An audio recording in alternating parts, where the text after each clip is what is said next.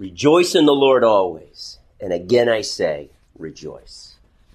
Father, I pray that the result of us going through this letter to the Philippians by Paul will fill us up with joy.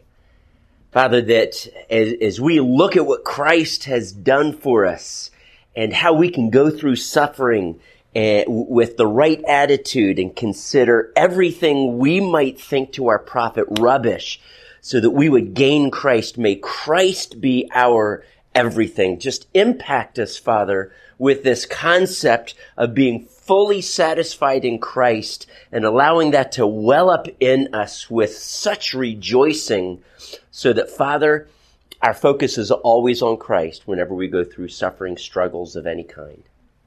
And that, Father, in the end, we will always give you praise. So fill us up with joy this evening as we go through this letter. Speak very clearly and specifically to our hearts and to our needs. Spirit of God, we pray. In Jesus' name, amen. Now, you may remember we have talked about this. Philippians was one of those letters Paul wrote while he was under house arrest in Rome. That would be between 60, 62 AD, or maybe 59 to 61. We're not exactly sure, but I'm going to say 60 to 62. So for about 2 years here. And we don't know if it was written before or after Colossians and Philemon and Ephesians, but it was more than likely not written at the same time. But nevertheless, within like a year of each other approximately. So Paul is under house arrest. He is in Rome. We find out in chapter 1 that the people in the palace, the guards there, are aware that he is there for the cause of the gospel, which in all honesty should cause anyone to question the justice behind this. Regardless, it gives him many opportunities to witness, and so it also allows him to have a lot of time on his hands, and he pens this letter to the Philippians. I want us to see something from the outset as far as who he addresses it to. What are the three groups of people? Loosely 3 groups. There's overlap, you'll see. What are the 3 groups that he addresses it to? Anybody? To the saints. And by the way, saints is hagios, or hagioi, plural, holy ones. We translate it saints, literally holy ones, but you understand. Those are the saints in Christ Jesus. All right? Other 2 groups, what are they? Overseers and deacons. Okay, where are the elders? Where are the pastors? Overseers. Okay, this is one of the verses that helps us understand what we call ecclesiology, which basically is how church government runs, or how the church runs. In this area of leadership, overseers are not different from elders and pastors. If they were, Paul made a serious mistake here by leaving out the chief guys who are leading the local churches. And why would he do that? Now, within 100 years, actually sooner than that, it became very traditional for someone to be an overseer of a city. And it's unfortunate. I suppose that there can be a hierarchy within the body of Christ, but these we do not want to make the mistake of calling them bishops or overseers, that they are in some way different than the man who's been given charge, or the men who have been given charge to oversee a church. There is no distinction. So please, when you think of bishop, my wife's background is Episcopalian. Episkopos is that word bishop or overseer. And this is our word, episkopoi, overseers, that's used here. Presbyteros would be elder, presbyteroi, elders, and those are the men that oversee local churches. They're given the care for the people in those local churches. Now, we could look at numerous verses. We're not going to do that, but I'm just going to suggest to you that overseer is the same as elder. And that's why when Paul, in writing to Timothy, does not speak of elders and deacons, but overseers and deacons, because there's no difference between an overseer, an elder, or a pastor teacher. Okay? I want us to look at this very first paragraph. He's talking, it uses this word joy, and we're going to encounter, I don't know if we in our discussions are going to encounter it a lot, but you will encounter it, this concept of joy or rejoicing in Philippians. And it's because of what we're going to read about in this letter of specifically chapters 2 and 3. But Christ is the very focus of everything that he is talking about. And we're going to see that in those 2 chapters. But here he says that he prays with joy, and he is excited for them as he prays for them because of their partnership in the gospel. And that word partnership is the Greek word koinonia. It's generally translated fellowship. It means sharing a commonness or a common bond. Okay? Your common bond, your partnership in the gospel from the first day until now. Now, most would consider that partnership to be financial giving, but I'm going to suggest to you that it is more than just financial giving. It is more than prayer. They are actually participating in the building up of the kingdom. And it's not just that they are partnering with him in giving and praying, though that is very significant and important, and he actually touches on those things in chapter 4. But I believe that it is much more than that. It is this outward working of faith, of what God is doing in them, we're going to come to in just a moment here. But God has worked in them and working through them, and even as Paul is being poured out like a drink offering, so they too are doing that. And we know this because at the end of chapter 1, he says, he talks about their sufferings, and he says, these are the very same struggles you're going through and that you saw that I went through. So they are suffering. Why would they be suffering? Why would they be going through hardships? Well, the hardships we're going to see is more than just this, but he is focusing on persecutions that he's gone through and the difficulties he's gone through, and they're going through the same thing. Why? Because they too are being poured out like a drink offering. So I'm going to suggest to you this partnership is more than just the giving and praying. They are participating in the Spirit of God as the Spirit of God is working through them to impact Philippi. And then he says that that because of this, he is now confident that the one who began a good work in them will carry it on to completion until the day of Christ Jesus. So that he's not going to do this at the day of Christ Jesus or on the day of Christ Jesus. He's going to do it up until that point. Now, obviously, there is going to be more of this inworking and outworking that needs to be done when Christ returns, but it will be completed at that time. So from the time they gave their heart to Christ to the time Christ returns, God is working in them. I want you now to turn to chapter 2, verse 13, because we see this, or actually 12 and 13, we see this concept of what God is doing in not just them, but in us. And he says, continue to work out your salvation with fear and trembling, for it is God who works in you to do 2 things, to will and to act according to his good purpose. Or good pleasure, his good will. Now, what does this tell us about bringing them to completion? How is it happening? Are they doing everything they can to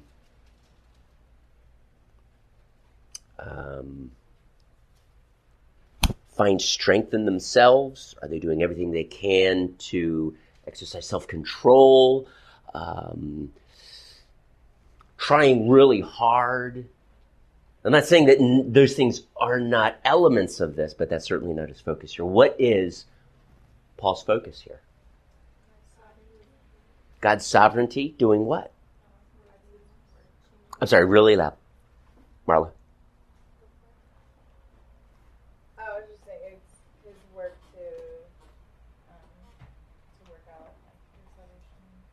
Okay? Specifically, we learn in Romans that it's the Spirit of God, that deposit in us, guaranteeing our inheritance in the saints, that Spirit of God in us that is doing this and doing something in us, even to the point where the Spirit of God impacts our will, our choices, our perspective, our attitudes, our mindsets. All of these things make up our will. I want to be careful that we don't make the mistake of saying that this verse in some way teaches that God steps into the heart of the individual and he, through primary agency, changes our will. That would be a Calvinist or hyper-Calvinist perspective. I don't see that in Scripture. God impacts us through secondary agencies, through the Spirit working in us, and we submit to that, and that impacts our will.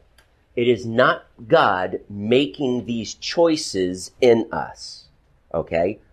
That abrogates free choice, free will. Now, this past Sunday, we talked about how the Spirit of God, or how God, when we love God, it says, if you love me, you will keep my commandments. Not, if you love me, then keep my commandments, as if that is a duty and a command. And I'm not saying that Scripture doesn't say that anywhere, but Jesus' point there in John 14:15 is a promise and not a command. If you love me, this is what you're going to do. You will now be empowered to obey my commands. Why is that? Because God is working in them. So the challenge is for us to work out our salvation, make it evident, the Spirit of God working in us. Paul says, I struggle with all his energy which so powerfully works in me. I struggle with all his energy that powerfully works in me. And I'm going to suggest to you that we do the very same thing. The Spirit of God works in us so that our will and our actions are being more and more conformed to the image of Christ, to the desires and actions of the Holy Spirit in us. Okay? Question? Yeah, how does this play in with the scripture that says God softens who he wants to soften and hardens who he wants to harden? Okay. The question is, did God, through primary agency or secondary agency, harden Pharaoh's heart? Now, here's what I mean by that. Did God reach inside Pharaoh's heart and did he harden it like a rock?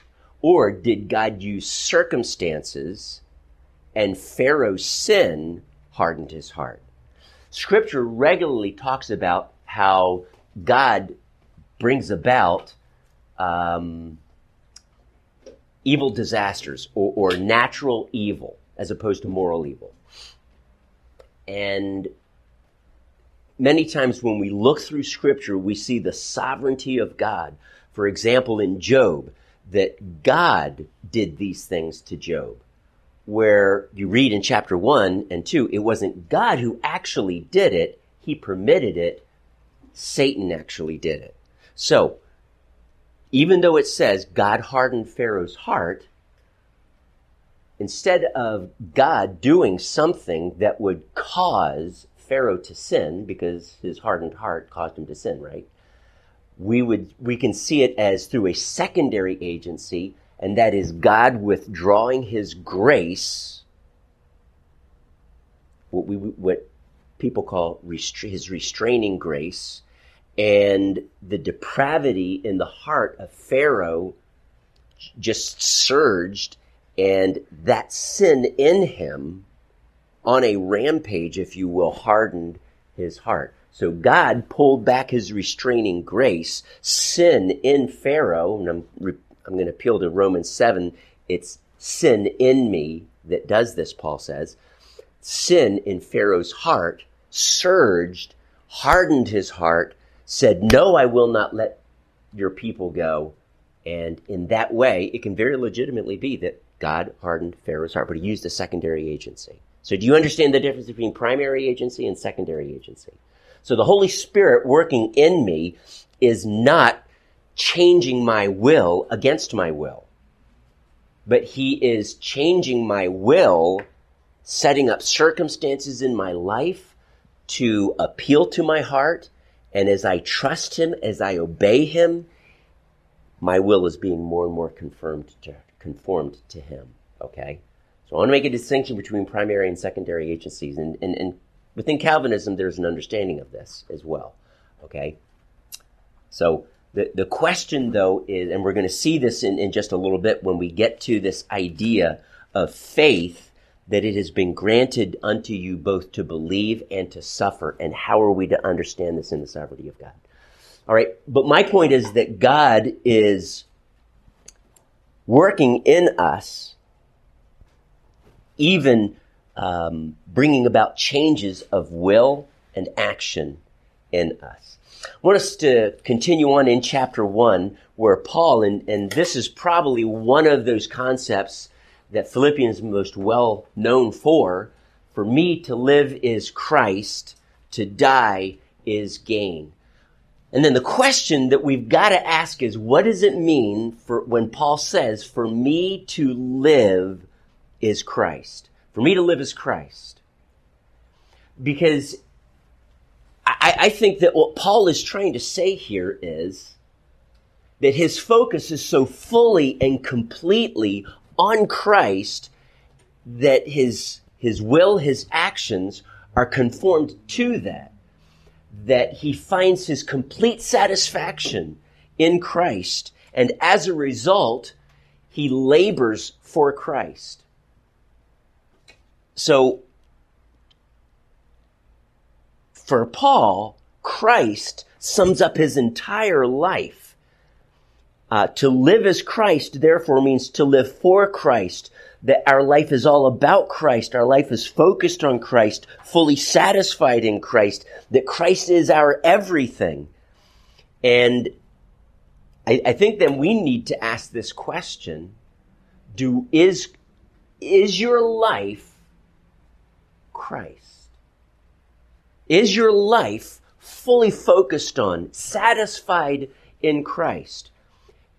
And when your cup is shaken, that's when you're going to find out if for you to live is truly Christ, or is for you to live to get married, to do well in business, for people to praise you, to make your mark in this world, for people to adore you, admire you, for people to like you, for people to love you. Now, I'm not saying that Scripture says you shouldn't want people to love you, but if this is your focus, there are priorities out of sync in your life. And the more we find ourselves fully satisfied in Christ and our focus on Christ, then we're going to find this to be true. For me to live truly is Christ. And so he says, because there is a need amongst the Philippians that Paul can meet, he is convinced in the Lord that he's going to continue to live, that God is going to grant him more years. And as we find out that he granted him about 5, 6, 7 more years of life on this earth. We don't know if he went and visited the Philippians again, very possibly. He did stay in that Mediterranean area. But for him, Christ was everything. Everything. So before I move on, I just want to leave this question with you. Where is your treasure? What do you treasure? Because where your treasure is, that's where your heart will be. For Paul, everything was in Christ. Everything. And we're going to find this concept of satisfaction that I'm talking about here later on in his concept of contentment, but that's chapter 4. I want us now to move on, because when Paul finds himself so fully satisfied in Christ, that Christ truly is everything, for me to live as Christ, that is going to change how you go through trials. That is going to change how, when your cup is shaken, what comes out. You're going to see, going through trials, I truly am finding my satisfaction in Christ. How else do we explain James 1:3, where he says, consider it pure, undiluted, genuine, unabridged joy when you face trials of many kinds? How do we explain that? How do you truly find joy in that? Now, I truly believe that when our satisfaction and our focus and our heart is so fully focused on Christ, that when we go through these trials, we go through them with a very different perspective than not only what the world has, but honestly, many Christians have. They don't want to find their satisfaction in Christ. They want Christ to give them things to satisfy them. Very prevalent in the prosperity gospel, but very prevalent, honestly, with many Christians. Young Christians, yes, but even many older Christians. Life is about attaining happiness, joy, contentment. Yes, but how? I feel like I'm a very blessed man. I feel like I have the most amazing wife, the most amazing children. I truly believe that. I truly, with all my heart, believe that. And I have many times thought, what would my life be like without my family? Wow, that would be hard. But, my children who are here, listen, but if God never had me meet my wife, well, I'll start tearing up here in a second, and I never had my children, I truly believe I would still be able to find my full satisfaction in Christ. I believe that. Now, I will also have to say that my wife helped me in allowing the Spirit to will and to act in me. God used her in my life to help the Spirit of God conform me to the image of Christ so that my full satisfaction is in Christ. And let me just say this. There are times in which I realize that my full satisfaction is not in Christ and that something is wrong in my heart and God needs to change that. But I believe even if God did not allow me to meet my wife or have us get married or have us have all of our children, that I would be able to find my satisfaction in Christ. That even if God didn't bless us with the house that we have, or what, at least in my opinion, are luxuries, maybe someone very wealthy would laugh at that, but someone from a third world country absolutely would agree with that. These are luxuries. Wow. Clothes I'm wearing right now are luxuries. Jeans and a button down. Air conditioning. Wow. Many people in Europe do not have air conditioning. It's like a given here in America, especially in Florida. But as we go through trials, that's what really shows us where is your heart. And I want us to look at this. In verse 17, whatever happens, conduct yourselves in a manner worthy of the gospel of Christ. And he talks about the struggles and trials and persecutions that they're going through. Now, what I'm going to talk about right now with regard to struggles and trials, I am going to group persecutions for proclaiming the gospel and shining Jesus, etc. You mentioned Jesus, we persecute you. That type of persecution, I'm going to lump together with hardships and struggles that you go through, that you might think have nothing to do with me proclaiming Christ. But I'm going to tell you this, that they do. Because man is the one who instigates that first type of struggle and trial I'm talking about, what we call persecution, but it is still the devil that sets you up, just like he did for Job, And we go through these hardships and struggles. And Satan is the primary agent in these things, in these attacks, in these hardships. And I need us to realize that regardless, both of these things are because we are in Christ. Now, I'm not saying that the world doesn't go through trials, but here's what I did notice. When I became a Christian, life got harder. It got harder. I actually got kind of discouraged and said, wow, God, I thought, maybe it was because of the certain Christian TV shows that I watched with my mom, but I thought that giving my heart to Christ, I would have all this love and joy and peace and happiness, and things would start going right. I'd actually start getting A's on my test rather than just B's or whatever. That, maybe I might even get a girlfriend. Wow. I thought that following you, life would be so much better. And it was, but I had to redefine that word better. And so, what I'm going to do then is we're going to look here in verses, 29 and 30. And I want us to see something about these trials and about faith. And then to do that, I'm going to lump persecutions and hardships. Persecutions come from men, granted, stirred up by the devil, etc. But struggles, trials, hardships, just like what Jesus went through with the temptations. That word tempt and the word test are the same Greek word, by the way, translated two different ways in English.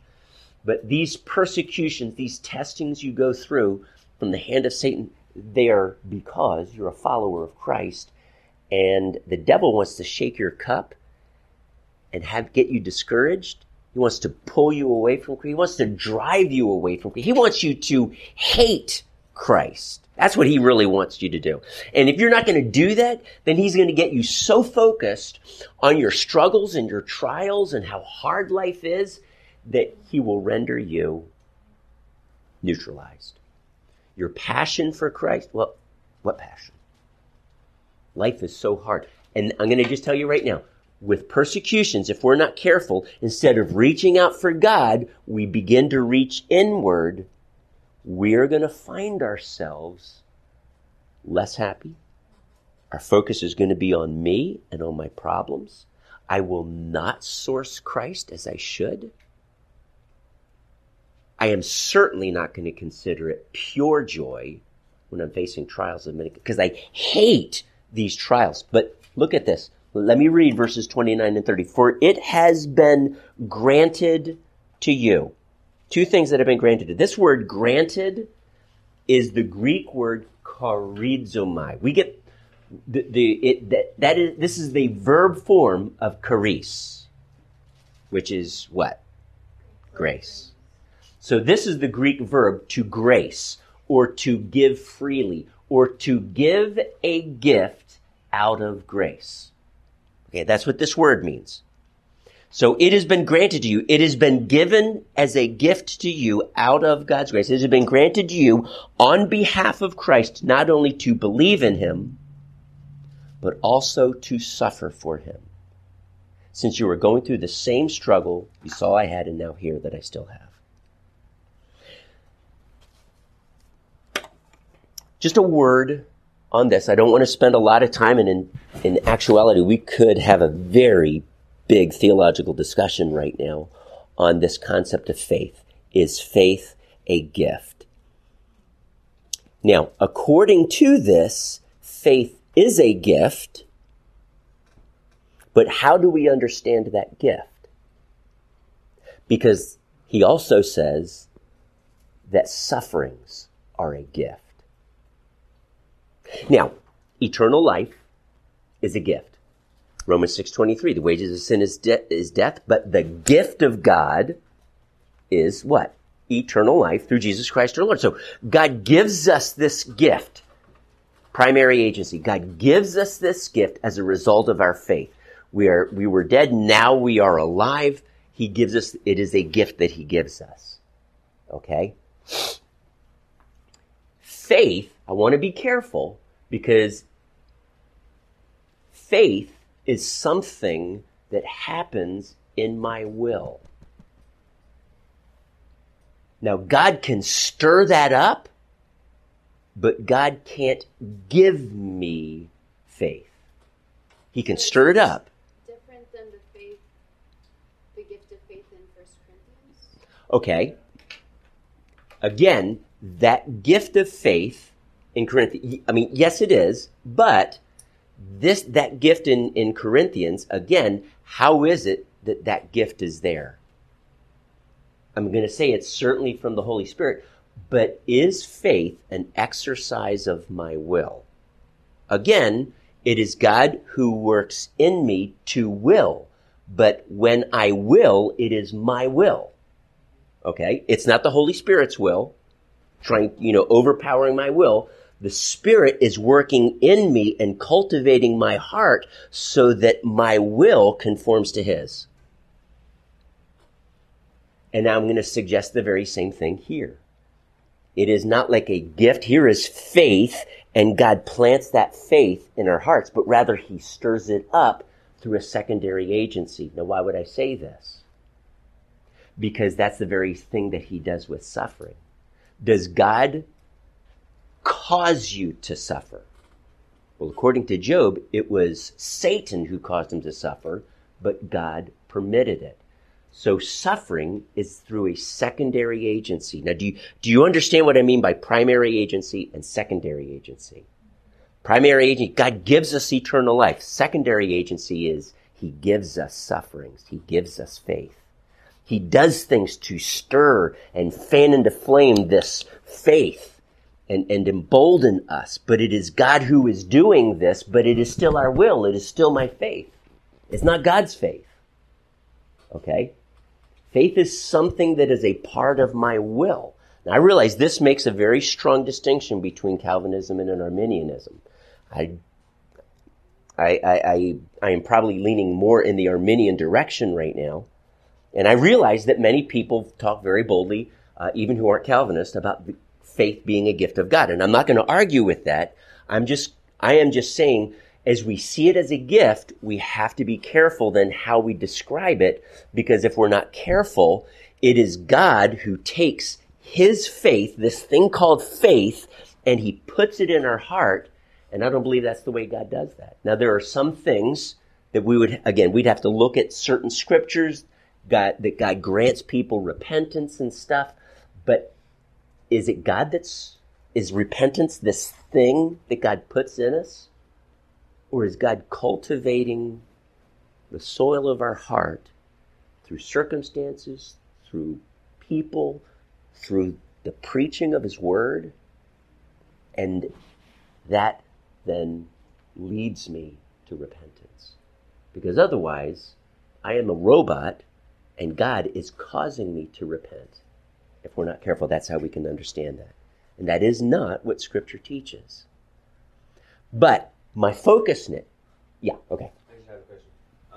Can't you view it as God gives us the ability to repent? He grants us it, but then we have the choice to either receive that repentance, like actually repent. Okay. Or just keep.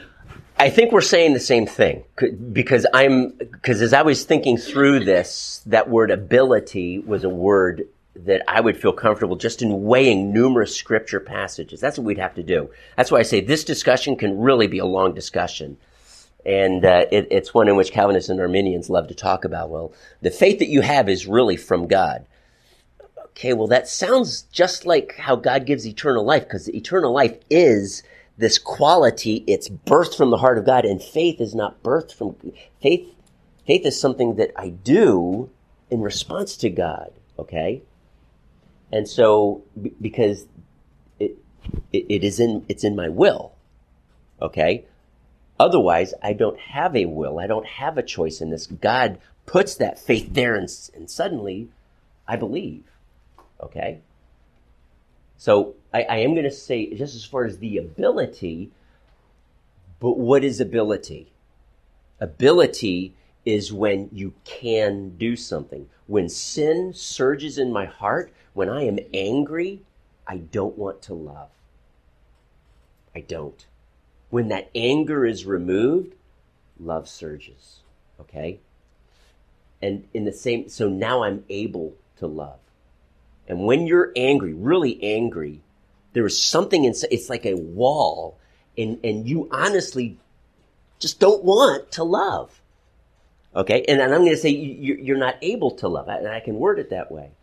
But if God were to convict us of that anger, and that anger were to subside, and through the Spirit working in me, I repent of it, and now I'm able to love. I'm able to believe. So I just want to be careful as we talk about this, because now he says, it's been granted unto you as a gift out of God's grace to believe. But then he says the very same thing about suffering. Does God suffer you? Is God the one doing it? He is not. He is not. He is allowing it because we're in a fallen world, and he is allowing it. But even in the midst of allowing that suffering, what Satan means for evil, God is able to turn around for good. Okay? And so Paul then says the very suffering, trials that you go through is like a gift from God. And because of this, with the right mindset, I am fully satisfied in Christ that nothing, no temptation or testing that comes my way will be beyond my ability to endure, God working in me to will and to act according to his good purpose. And nothing will, that no testing will be beyond my ability to endure. And I will be able to, by the power of the Spirit in me, rise up in this occasion and allow Christ to be seen in me. In this difficult situation in which I want to get angry, my heart is immediately put into check by the Spirit of God. My faith reaches out and said, yes, God, I humble myself before you. I don't understand this. And and instead of getting angry, now I am able to respond in love. Okay?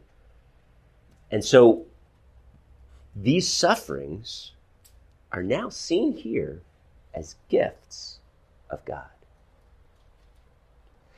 And I'm just going to say, the more you meditate on this concept of suffering, it is not something that we are called to hate, despise, reject, get angry because of, do everything we can to avoid. And I'm not saying that we shouldn't pray about our trials. I'm not saying that. I'm talking about your attitude, your perspective on it.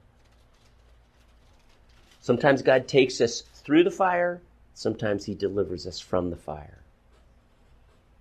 But regardless, just as Shadrach, Meshach, and Abednego said, we will serve God. He is the full satisfaction of our life. Okay? Any questions or comments on that? Okay. Tell you what, before I get into chapter 2, wow, I'm only on chapter 2. I'm going to have us just take a few-minute break, and I want you to just get up and stretch your legs just real quickly here.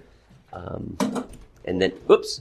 Oh, is that a person or just a chair? No, that's just a chair. We're good.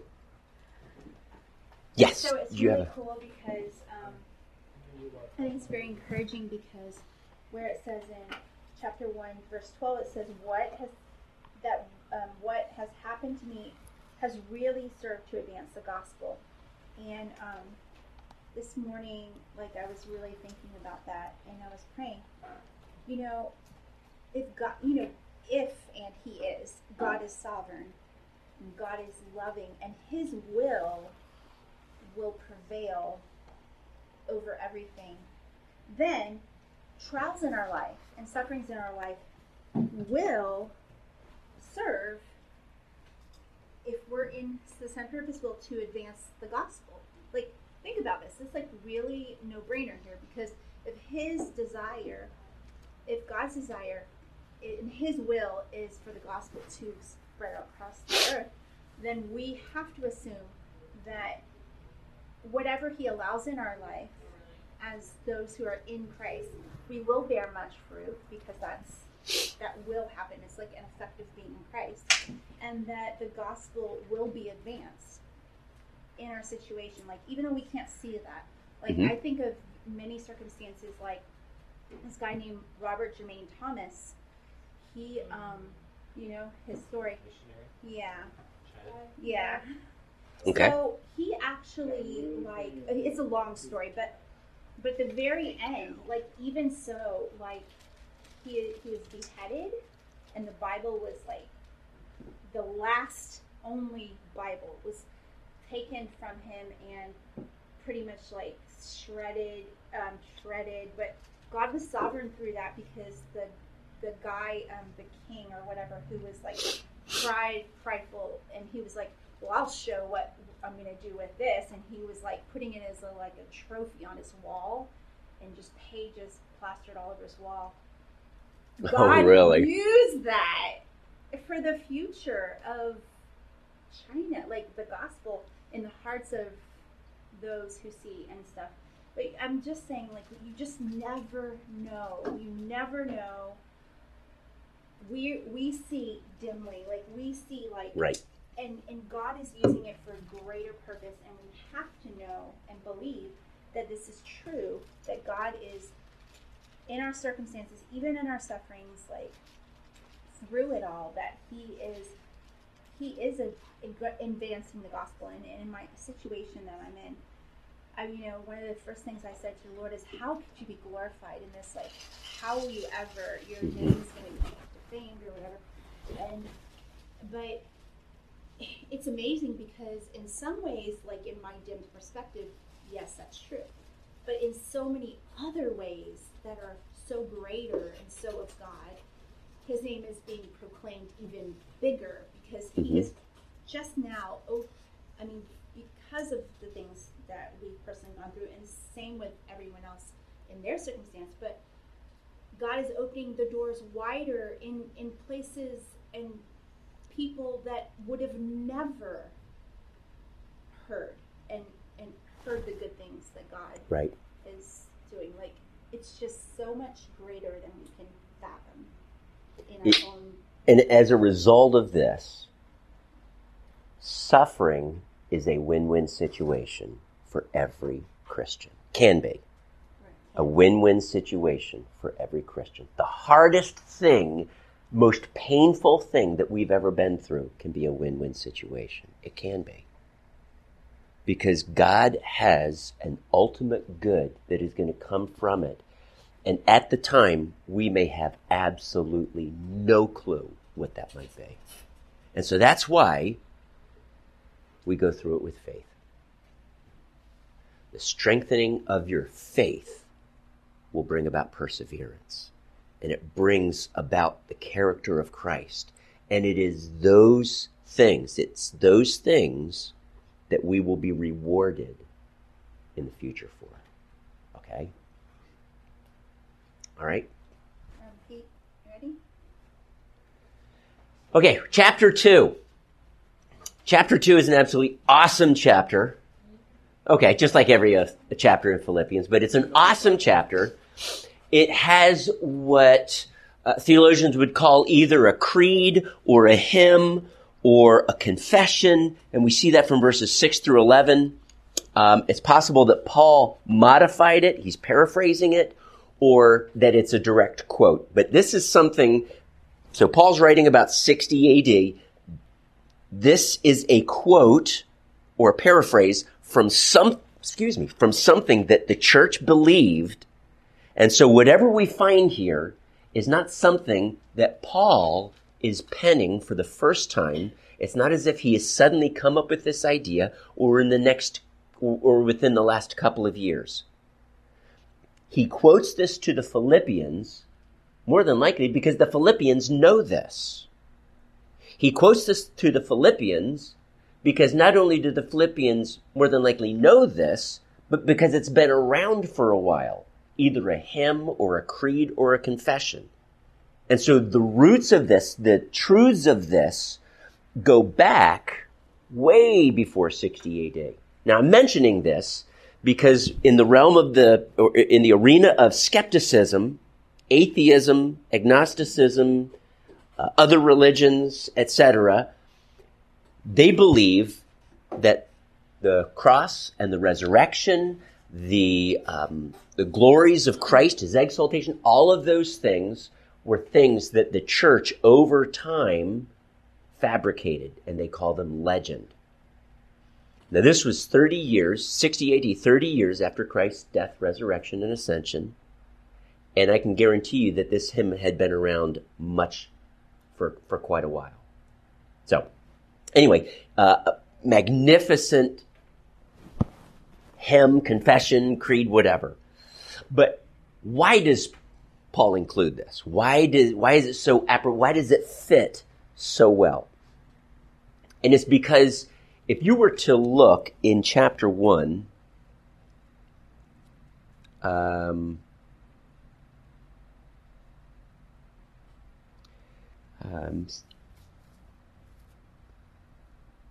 here we go. Verse 27, what happens? Conduct yourselves in a manner worthy of the gospel of Christ. Then whether I come and see you or only hear about you in my absence, I will know that you stand firm in one spirit, contending as one man for the faith of the gospel, without being frightened in any way by those who oppose you. Unity, therefore, is very important. As they're going through these trials, don't undermine that unity with complaining and arguing, which he gets into later in this chapter. Do everything you can to keep the unity of the Spirit through the bond of peace. Is what Paul says in Ephesians 4. And so unity is to be cultivated. If there's complaining, if there's arguing, if there's offenses between one another, these are going to create distractions from the gospel and finding our full satisfaction in Christ for me to live as Christ. And if that happens, then the church being able to stand as one man, encouraging each other, standing firm against these trials will not happen, or it'll happen to a lesser degree. So unity, as they're going through these persecutions and trials as gifts from God, unity is absolutely crucial. So what does he say there? So he talks about encouragement, he talks about comfort, he talks about this fellowship, koinonia, he talks about tenderness and compassion. There's a lot that we can see here. Verse 2 is actually each of these things that make my joy complete by being like-minded, goes back to united with Christ. Having the same love goes back to if any comfort from his love. Being one in spirit goes back to the fellowship with the Spirit, tenderness and compassion. That is now in this concept of being one in purpose, okay? And that purpose is to be poured out like a drink offering, okay? Serving others. So we can see how verses 1 and 2 connect. And now he says, don't do anything out of selfish ambition or vain conceit, but in humility consider others better than yourselves. What does the NASB or a more literal translation read there? I'm sorry, what the last phrase? Say it louder. But in humility? Regard one another as more important than yourself. As more important. Okay? So when it uses this concept of better, he's not talking about value. You're more valuable than me. But rather, I am going to consider your needs as more important than mine. Okay? So we're not talking about value. We're all made in the image of God. We're all on this level footing at the foot of the cross, etc. He is talking about us laying selfish ambition, my desire to get ahead, promote self, get my needs met, laying that aside as in being able to meet others' needs as a primary focus. Then he goes on and he says, look not only to your own interests. So he's not saying forget about your needs. Don't take care of yourself. But have this mindset where you're constantly looking around and meeting the needs of others. Stop focusing on self. Deny self. Take up your cross and follow Jesus. So, of course, guess who he gives as the primary example of someone who has done this, and that's Jesus. Now, he does look at Timothy, and he does look at Epaphroditus, and just to do that for a moment, because I do want to spend quite a bit of time on verses 5 to 11, but if we were to turn to verses 19 and 20, he says, I hope in the Lord Jesus to send Timothy to you soon, that I also may be cheered when I receive news about you. I have no one else like him who takes a genuine interest in your welfare. For everyone looks out for his own interests, not those of Christ Jesus. And so Timothy is now a flesh and blood example of what he's talking about here. Epaphroditus in the next paragraph is also a good example of this, because they sent Epaphroditus to him, or Epaphroditus, if you choose to pronounce it that way. And it says in verse 27 that he apparently got very ill, even to the point of death. And now he's done his job and he's sending him back. And he says, welcome him in the Lord with great joy and honor men like him, because he almost died for the work of Christ, risking his life to make up for the help you could not give me. And so here's another example someone who considered not only his own interests, but the interests of Paul, to the point where he almost died, risking his life, serving Paul. Okay, he got ill. And I can only imagine in in just all that he was doing, that he would be open to that kind of thing. Just really sacrificing and wearying himself, etc. Now, looking at this example of Christ, it is very theological. There are still questions that we have about this, but this is an amazing passage when it's properly understood to use for someone like a Jehovah's Witness who does not believe that Jesus was God, but that rather he was a created being exalted to the highest place. Well, let me retract that. He was actually exalted to the second highest place in their perspective. And so when we get to this, that Jesus was exalted to the highest place, that highest place is reserved for God and God only. That's where he was exalted to. The glories that he emptied himself of were established once again when he ascended on high and sat down at the right hand of the Father. And he was exalted. Now, it starts off by saying that our attitude should be the same to that of Christ Jesus, who being in very nature God. That word very nature is the Greek word morphos. It's literally translated form. It doesn't mean that Jesus had the outward form of God. My goodness, what would that look like? Jesus was light. Jesus was super glorious. Form. The form of God. The problem is that we never know the form of God. You could not even create an image of God. Don't even try to think of an image of God. Okay? And so if we're literally going to talk about the shape, the silhouette, the form, the mold, the cast, you know what I'm talking about? Mold of Christ, of God, what does that mean? It has no meaning, because that is not a concept that we're even supposed to touch on as far as the form of God. If that's what we mean, just an appearance, an outward form. And so that's why your Bible has in there the very nature, the essence, okay? The radiance of God's glory.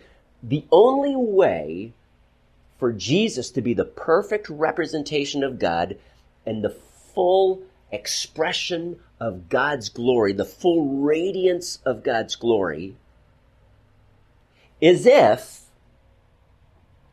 he was of the very essence of God. For example, I'll use a light. You have a light, and it's a 1,000-watt light bulb. You look at the light, and it is really, really bright. And there's only one way that thing can be really bright, and that's because it's a 1,000-watt light bulb. Not because it's a 500-watt or a lesser watt, but because it's a 1,000-watt light bulb.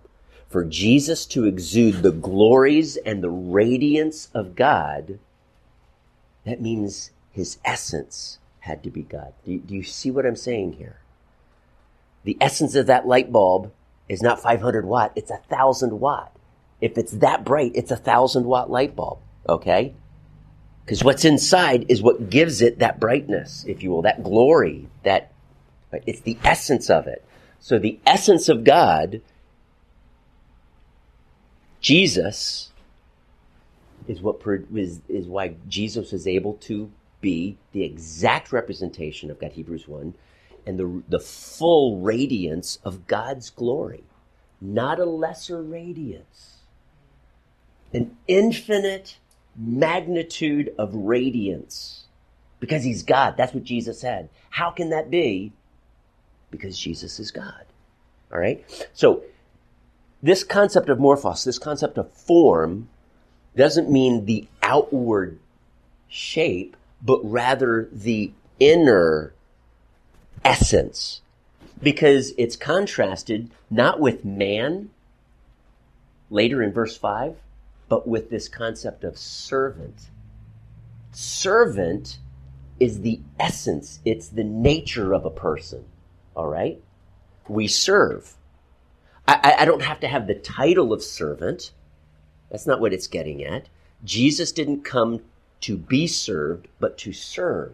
So his nature was now a servant, his essence, if you will. And so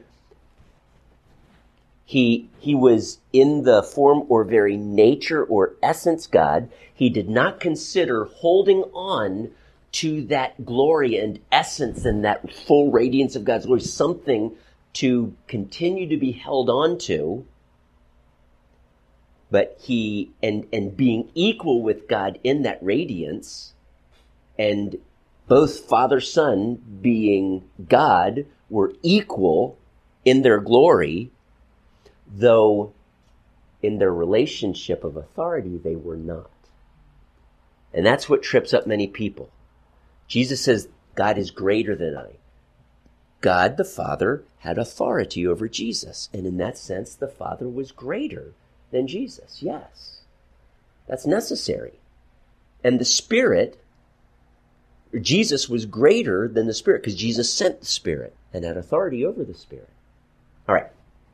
So it says that he made himself nothing. Some translations, NASB says he emptied himself. Now, as long as we realize that when it says he emptied himself, he did not give up any of his godness. He didn't give up any of his attributes. He didn't become lesser of God. He didn't stop being God. As long as we understand that, because he, even in his earthly form, he is still worshipped. They didn't just bend the knee to him and pay homage. They truly worshipped him. And Thomas is not rebuked by Jesus when he says when he saw the resurrected Christ, "My Lord and my God." He wasn't stepping back and saying, "My Lord," or to Jesus rather, "My Lord," and then looking up to heaven and saying, "My God and my God." He was looking at Jesus and calling Jesus his Lord and his God. Now, if you were to imagine that 1,000-watt light bulb with a green film placed over it, does the wattage of the light bulb change in any way? No, it does not. But what you see does. When Jesus came in the appearance as a man, that appearance of him did change. We now looking at Christ, see a veiled glory of God, but God in Christ did not change. It is now subject to limitations and frailties and injury. I am sure Jesus stubbed his toe when he was a little boy. Jesus bled. Before the cross, Jesus bled. That wasn't the first time that he saw blood coming from his own body. Now, Jesus then took on these limitations. How these limitations and to what degree these limitations impacted him, we only know a little bit. Obviously, one way is that even though the godness in him was still fully God, it's limited, and so he could not be present everywhere as the God-man. When he was resurrected and that limitation was changed, now he could be. So in his earthly ministry for 33 years, he could not be everywhere at the same time. When he was resurrected, and to this day, he is. His mind was limited. He still had to learn his Aleph, Bet, Gimels, okay? His ABCs. He had to learn his times tables and addition and subtractions. His mind was limited. He had to learn. And there were some things that in his learning, the Father was able to keep from him because of that veiled glory. And so he was not omniscient, though maybe the godness in him was. But how do you express that with the flesh and the frailties of man encumbering it? We just say that he was not omnipresent, he was not omniscient, and he was not omnipotent. He now, as we discover, like in Luke 4, he had to source the Spirit. He had given up that privilege as one being fully God, now becoming also fully man, and he had to rely completely on the Father and the Spirit. All right. This humility of stepping down into an earthly existence was epitomized at the cross. This concept of not just humility, but expressed in obedience to the Father. Total, complete submission to the will of the Father. And that is significant because the trial that Jesus went through in Gethsemane, we will never fully understand. The agony. I have not come even close to having blood come from my pores. And yet that's the intensity of the struggle that Jesus went through in Gethsemane. Now at the cross, bearing the full weight of the sins of men, he now accomplished salvation. Again, I do not understand why God couldn't just forgive all of sin. It's just in his nature and who he was, sin had to be paid for. So, in a sense, Jesus, in his pre-incarnate essence, as the Son of God, before he took on human flesh, he could be considered Savior, but he had not accomplished our eternal redemption. And that is the focus here, okay, in the name Jesus. So the name Jesus, meaning Savior, was prophetic because even though before in his pre-incarnate self he was Savior, he had not yet truly saved us from our sins. He had not become that sacrifice. So now that he had accomplished that, he is exalted. And in John 17, Jesus says, "Give me the glory that I had with you at the beginning." So this emptying of himself, this making of himself nothing, has something to do with that glory. Now he is completely glorified. We see this actually in Daniel chapter 7, where one like a son of man is ushered before the Ancient of Days because he's coming on a cloud. This is not Jesus before he steps into his humanity and dies on the cross, Daniel 7, but it's after. It is a picture, a scene, a vision that Daniel has of the exalted Christ getting ready to sit down at the right hand of the Father. And now, because he accomplished our salvation, all nations are given to him, and worship and honor and serving and dominion. Everything is now given to him, and he is in this process of accomplishing the very intention of him creating man, and that is to win the full scope of the elect. And I would venture to say so much so that Christianity, faith in Christ, will extend from sea to sea. And I'm not just talking about some future reign of Christ after he returns that some call the millennium. No, I'm talking about here before Christ returns, his rule extending from sea to sea. So when he ascended, he was seated, he was exalted, he was given the place that is the highest place. That place is occupied by God the Father himself. He shares his glory, Isaiah says, with no one. It doesn't say no man. So somehow maybe he could do that with an angel. No, it says no one. No one. No one. And consequently, for Jesus to share the Father's glory, to share his, when you're throughout Revelation, we see only one throne in which God occupies. Jesus is seated on that throne. There are the thrones of the 24 elders around the throne, but there's only one throne in the middle. And it is God the Father, and it is the Lamb of God, Jesus himself, seated on that throne. And then it says that if we overcome, we are seated with him in Christ on that throne.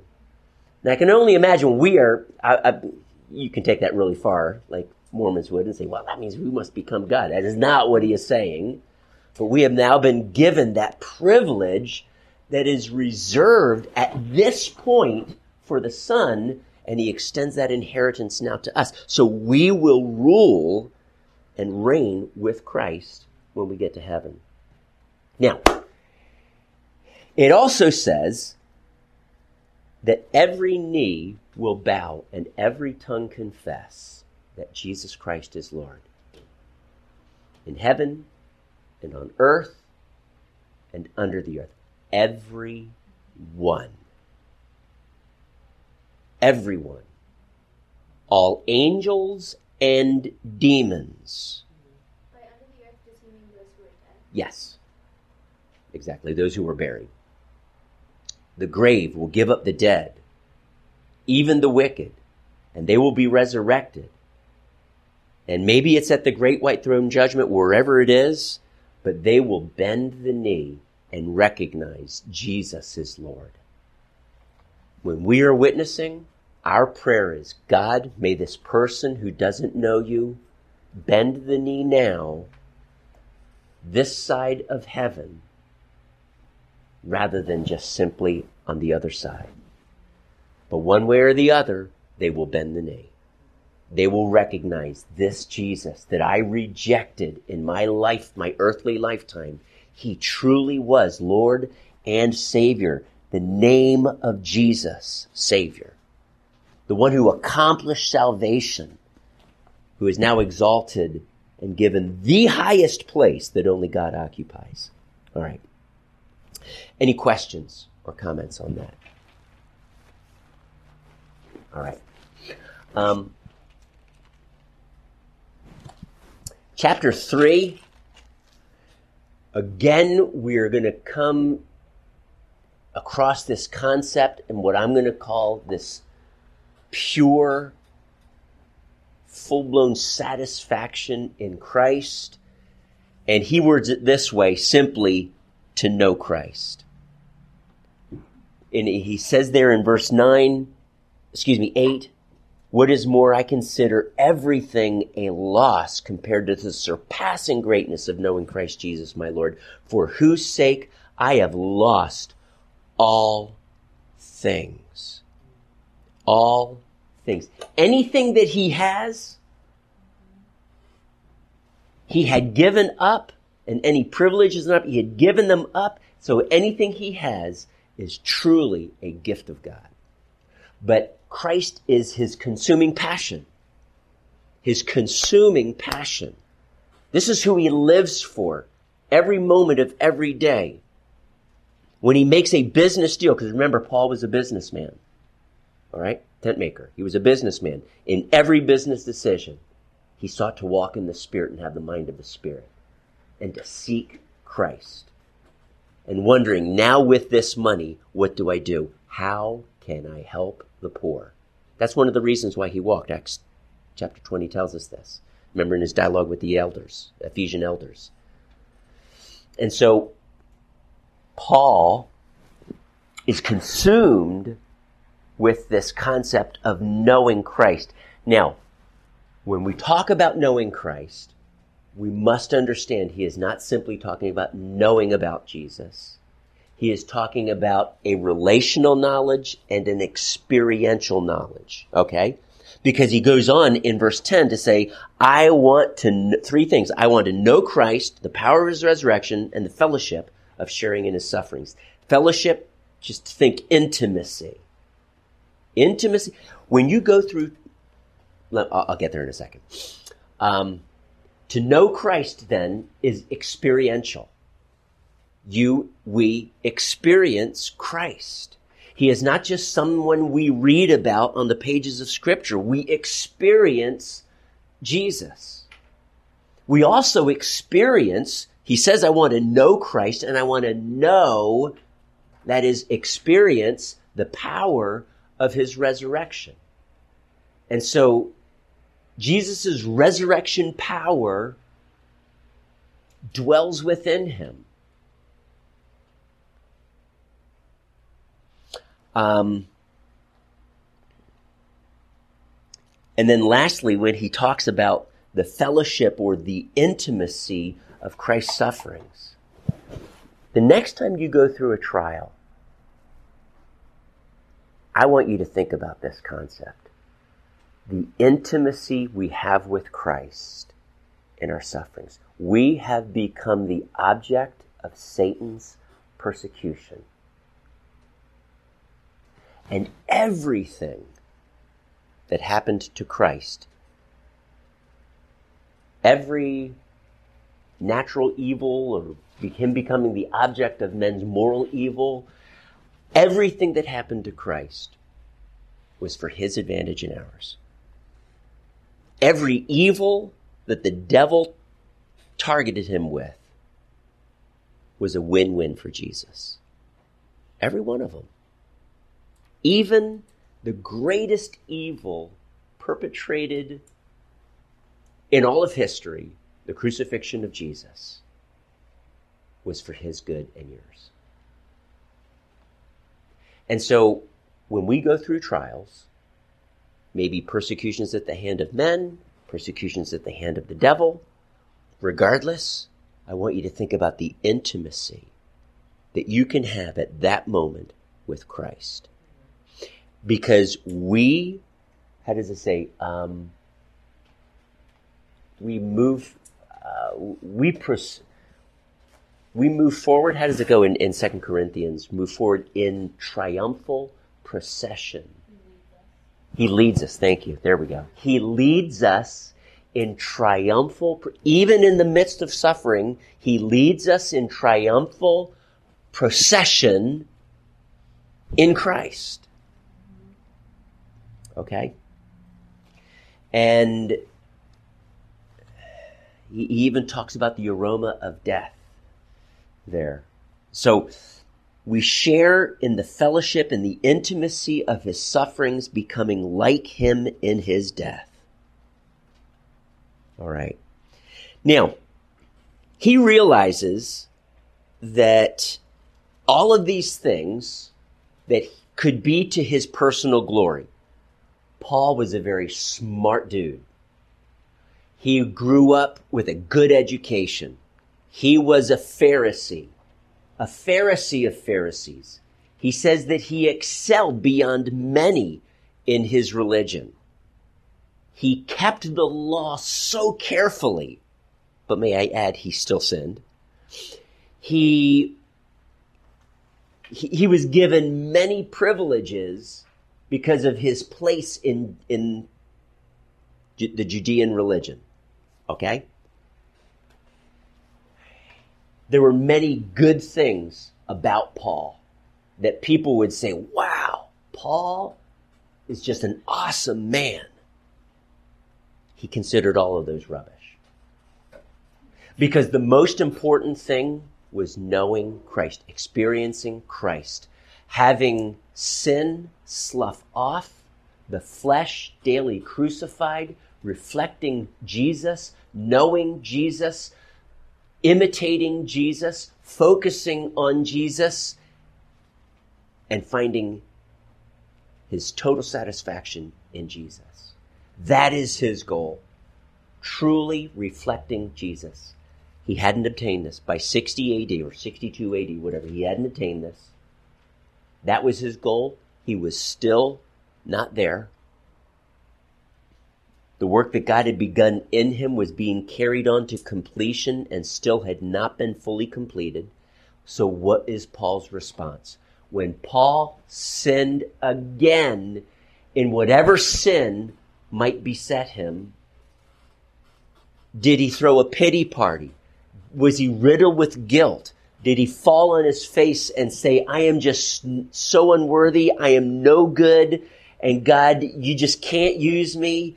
No, because all of that is a focus on himself. In Christ, that is where our worthiness is found. In Christ, that's where my forgiveness is found. In Christ, that's the only place I find no condemnation.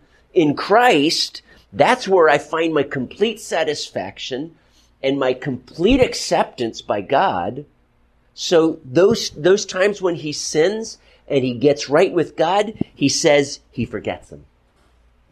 And my question to you is, do you forget? Or do you have too good of a memory? Trust me, in the natural, Paul had a great memory, but spiritually, yeah, he was that. The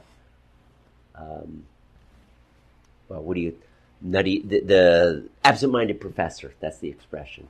He was the absent-minded professor. He would be able to forget those past offenses because they were forgiven and they were under the blood. And he was able to strain forward. Now, I'm not saying that we don't grieve when we sin. We grieve the Spirit of God. Certainly that should grieve us, but we don't camp out there. That's guilt. And Christ came to relieve us of that. As long as we understand, we are guilty only in the sense that, guilty is pleaded. I'm the one who did that. I am guilty. But I am not guilty in the sense that that charge is laid against me and I am punished for that charge. Okay? That punishment was placed on Jesus. Okay? So, therefore, that type of guilt is what I'm talking about. That is not something the Christian experiences. All right. So Paul is able to move forward, straining towards what is ahead, toward the goal to win the prize for which God has called me heavenward in Christ Jesus, eternal life. And then he concludes this, we call it a chapter because of our chapter divisions here. And it says, we eagerly await a Savior from heaven, that is, the Lord Jesus Christ, who by the power that enables him to bring everything under his control would transform our lowly bodies so that they'll be like his glorious body. His glorious body. His glorious body has no limitations to his deity now. He is now omniscient, omnipresent, and omnipotent. Not that we will be, but our physical bodies, because we're not in essence God, our physical bodies in heaven will present no limitations whatsoever to us. If you can imagine what Jesus, you could touch Jesus's body. He wasn't a ghost where your hand just went through him, right? They could touch, he could eat. He could eat real physical food. Yes, he did. He still had his scars. And I'm going to tell you he's going to have those scars for the rest of his life. Paul bragged about his marks in Christ Jesus. Okay? They were his sufferings and physical marks on his body. I'm sorry, his trophies. Yes, they were. Those marks on Jesus' body are his trophies. They are the things that we look at him and say, behold the Lamb of God, sacrificed even before the creation of the world. Now, the nature of Jesus' body after his resurrection is going to be the very same nature of our resurrection body. We will be able to eat real physical food. We'll be able to touch one another. Maybe because he is God, Jesus is able to transform his appearance so that the two on the road to Emmaus did not recognize him. Or that what they saw, maybe in their own eyes, so whether it was a miracle in how Jesus looked or a miracle in their eyesight, I don't know. They couldn't recognize him. Jesus was able to do that. But when the veil was lifted or he looked like himself, they recognized him, okay? When he stood in their midst, they didn't say, whoa, who are you? It's because he looked like Jesus. Now, I'm not saying when we're in heaven, we're going to look 33 years old. But how exactly we're going to look at it, I don't know. I'm saying 25, but who knows? So our glorious body will be just like his. Now, I want to conclude with this. In chapter 4, there's just so many good things.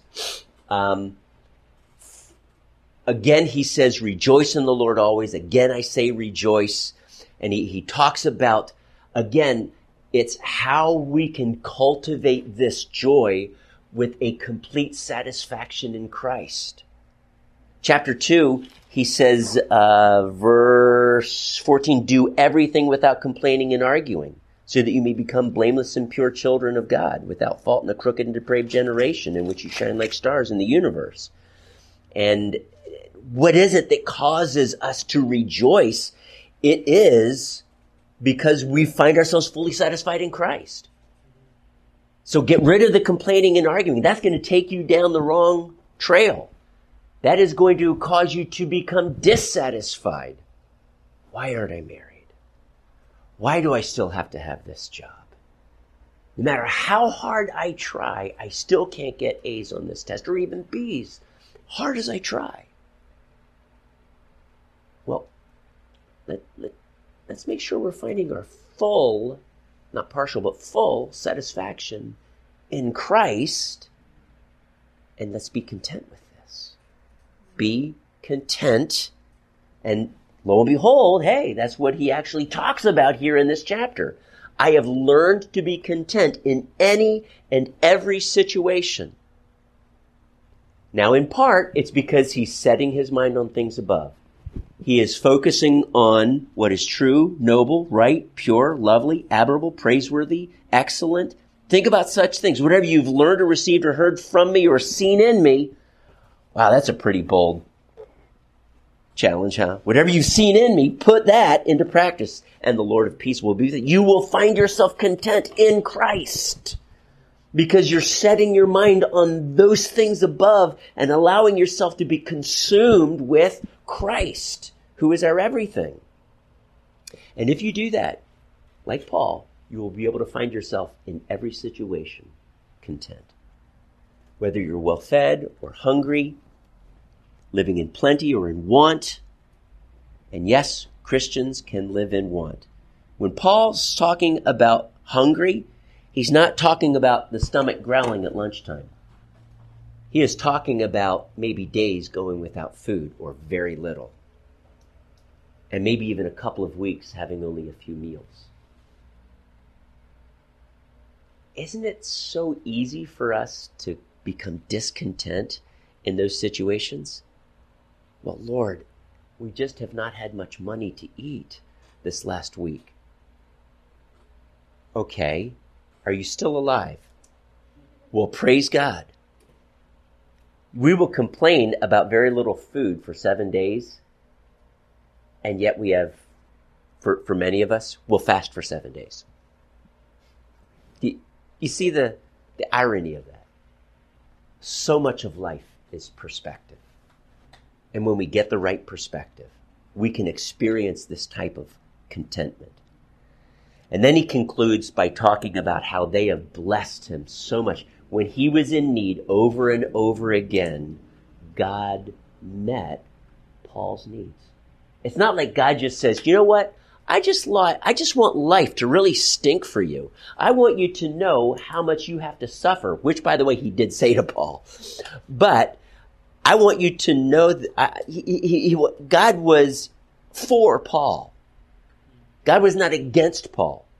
God didn't rejoice when Paul went through sufferings and just like, okay, here we go again, going to throw another curveball to him. Yeah, no sleep tonight. And it's not because he was a new dad either, because he was ministering, because a friend was in need that he had to travel to the next city to help or whatever. Or he's waked up in the middle of the night. Because I love this scene in Faith Like Potatoes, in which a storm hits and lightning bolt lands in a home and it kills one of the ladies. And they said, you're the man of God, do something. And they're unbelievers, right? And here he is, God, what do I do? Oh man. He feels dumbfounded, and I can't remember exactly what he does in praying for her, but she comes to life because he recognized, no breath, no heartbeat. This lady's dead. What do I do? She's been hit by a lightning bolt. And God raised her from the dead. I am sure that Paul had those occasions in which he was waked up in the middle of the night and say, you know what, you got to raise this person from the dead. You got to pray for this, do something. But you know what? God met all of Paul's needs. And he extends that same encouragement, and he says, and my God will meet all of your needs according to his glorious riches in Christ Jesus. Everything goes back to Christ. But why have they become candidates for this supreme blessing? Because they have chosen to live the poured out life. They have chosen to trust Christ with their finances, and so they have blessed Paul, and in return, God will meet all of their needs. I cannot guarantee you that every single financial need of yours will be met if you refuse to give. I can't say that. That promise here, my God will meet all of your needs according to his glorious riches in Christ Jesus, I don't think you can claim that. Why? Because Paul says, not that I'm looking for a gift, but I'm looking for what may be credited to your account. So, we do reap what we sow. If you are a giver, this promise is yours. God will meet all of your needs. If you are finding your satisfaction in Christ, joy is yours. Guaranteed. You will consider it pure joy. You'll be able to consider it pure joy because God is working in you to will and to act according to his good pleasure. Amen. All right. Okay. Amazing book. So much about what it means to know Christ and be satisfied in him and be passionate for him, living for him, being poured out like a drink offering and yet considering it great joy. So that we are able to constantly rejoice and find our contentment in him. That's the essence of what this is about. And so, just want you to allow the Spirit to stir your heart and maybe jot down at least one thing that God or the Holy Spirit has been speaking to your heart. Okay?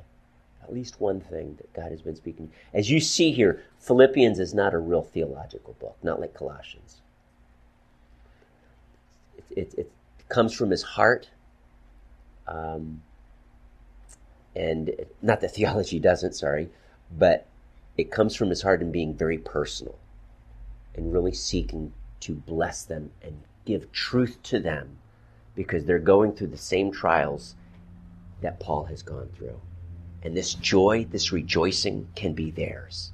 And so he gives them this gift of truth.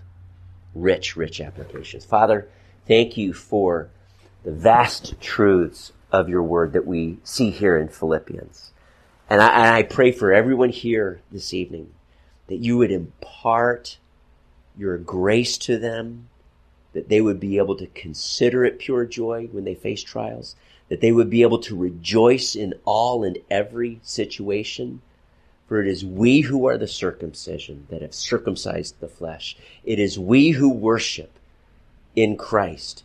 And it is we who glory in Christ Jesus. We glory in you, Jesus, because you're our everything for us to live as Christ. Lord, would you enable us and empower us and work in us to have this type of perspective that Paul shares with the Philippians. That servant's heart, that view of suffering, that joy that's ours. Allow us to walk in that. In Jesus' name, amen.